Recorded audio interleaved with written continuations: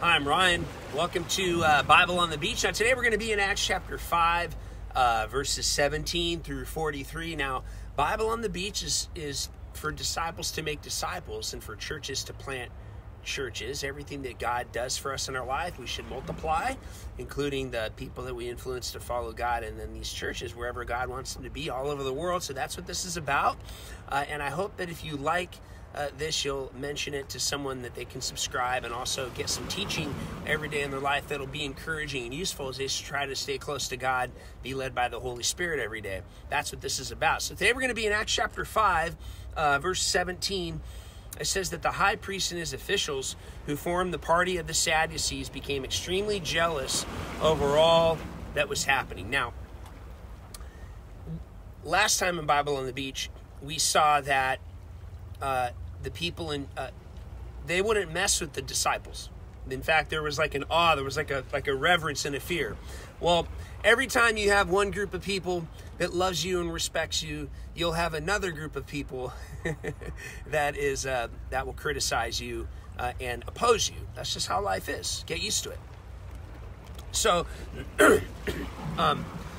it says here that they were jealous of what was happening. Now, what was happening? Well, at the root of most jealousy is a loss of power and a loss of influence. It's exactly what's happening here. So up until the time Jesus came along and all of his followers, the Sadducees had the notoriety and the fame and the influence, and then it waned and it went in Jesus's and the disciples' direction. They had all the favor of the people, so they were very jealous about this. And not only will criticism be something that you'll have to learn to navigate in your life in a kind and loving way, but also people that are jealous of you. Well, you have people jealous of you your life if you try to love and serve God. Absolutely. You just have to get used to it. Jesus said, let a man count the cost if he wants to be my disciple. What is Jesus saying there? Well, there's things that truly following God will cost you. And it'll cost you some people that don't like it, plain and simple. Now, in verse 18, it says, so they had the apostles arrested, placed in chains, and thrown into jail. Now, when people oppose you and they criticize you, they will use the tools at their dispense to stick it to you. Now, in this case, they had political and legal leverage, which is exactly what they used against them. And they did this by arresting them and then putting them into jail. But God had a plan, as we're about to find out. Every time you face criticism, every time you face opposition, every time it looks like things are happening that you don't understand, God always has a plan. And so you learn to trust in God. You learn to relax. You learn to say, I don't know how this chapter's playing out, but I know God's got it, and I'm going to trust him for the results, even though I don't understand right now. So look at verse 19. It says, but during the night, the Lord sent an angel who appeared before them. He supernaturally opened their prison doors and brought the apostles outside. So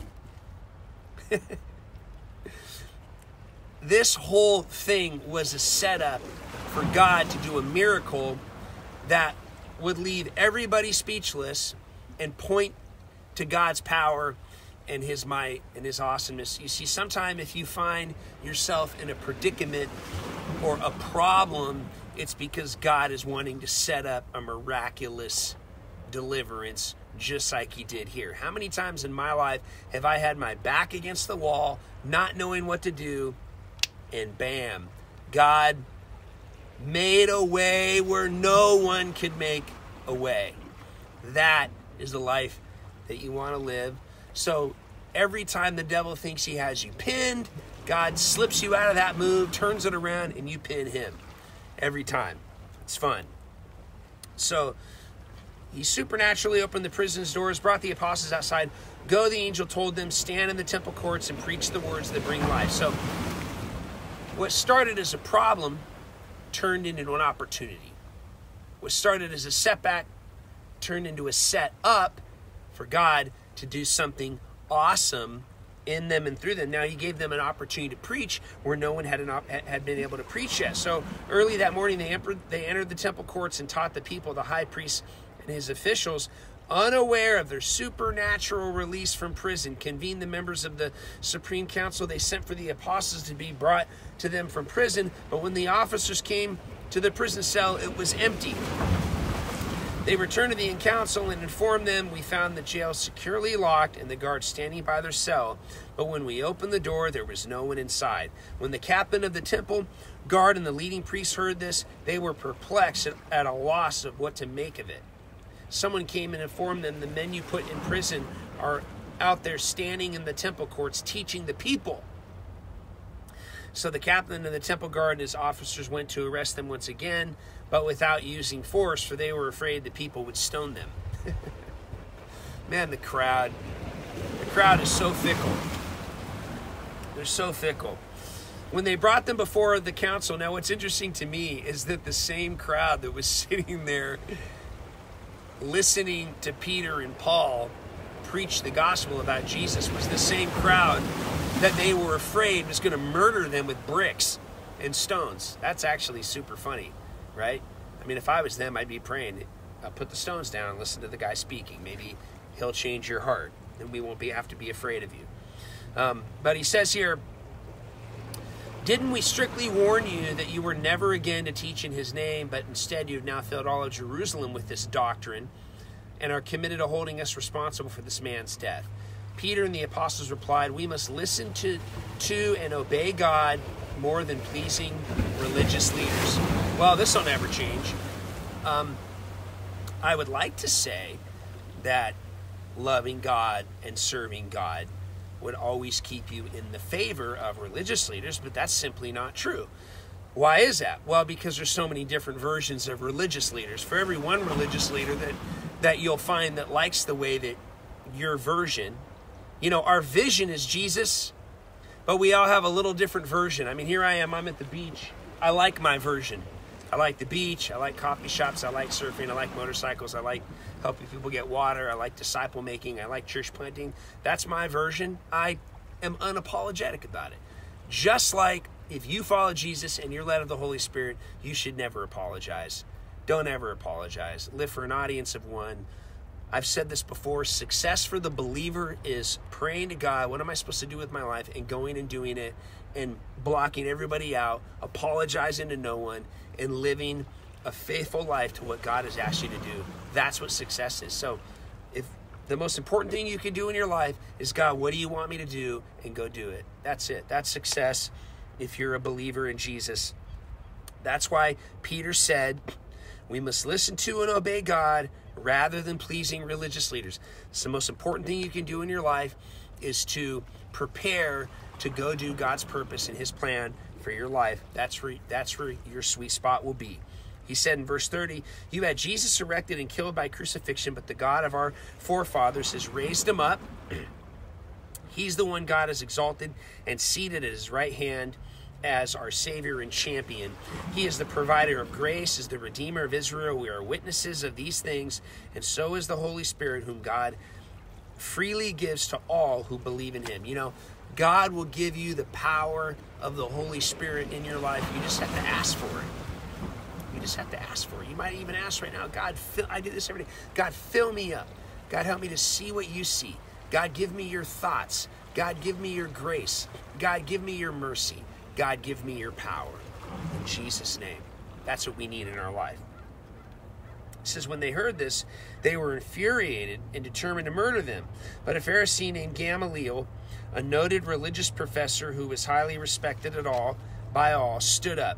He gave orders to send the apostles outside. Then he said to the council, "Men of Israel, you need to be very careful about how you deal with these men. Some time ago, there was a man named Theudas who rose up claiming to be somebody." There's a lot of that going on, isn't there? People claiming to be somebody. This is a word for today. You'll have a lot of people running around claiming to be someone. Well, what do? I'm going to show you what to do. This is exactly how you handle people that think they're big time. People that think they're really important. people that lust for notoriety and fame and all these other things, people that are trying to, quote, be somebody. Here's how you handle this, okay? He said he had a following of about 400 men, but when he was killed, all of his followers were scattered and nothing came of it.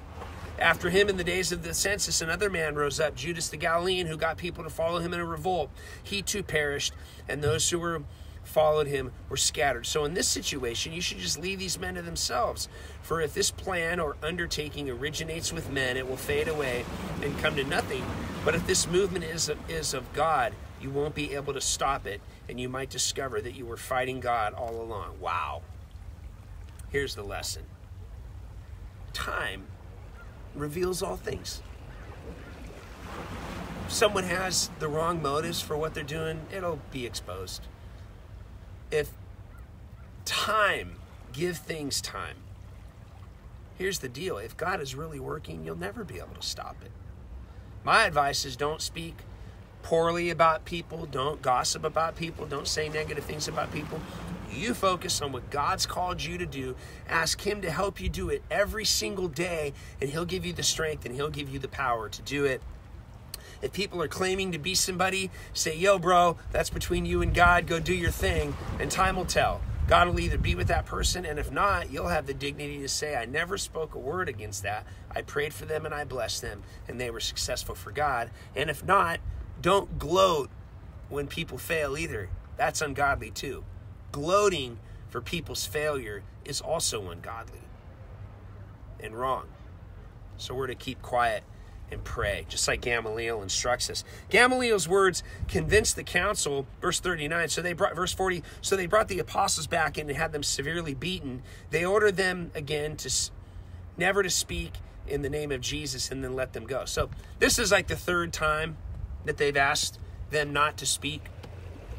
Isn't it ironic that earlier in Peter's life he had denied Jesus 3 times?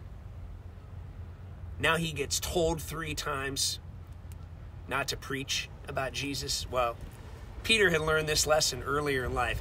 How many times in my life have I learned a lesson and then later on the same test came?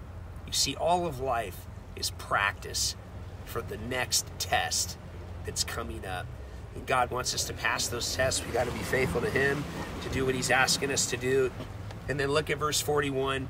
It says, the apostles left there rejoicing, thrilled that God had considered them worthy to suffer disgrace for the name of Jesus, and nothing stopped them. You see, you come to the point in your life where the most important thing in life is to do God's work God's way, to do his will, to spread his message, to live for him.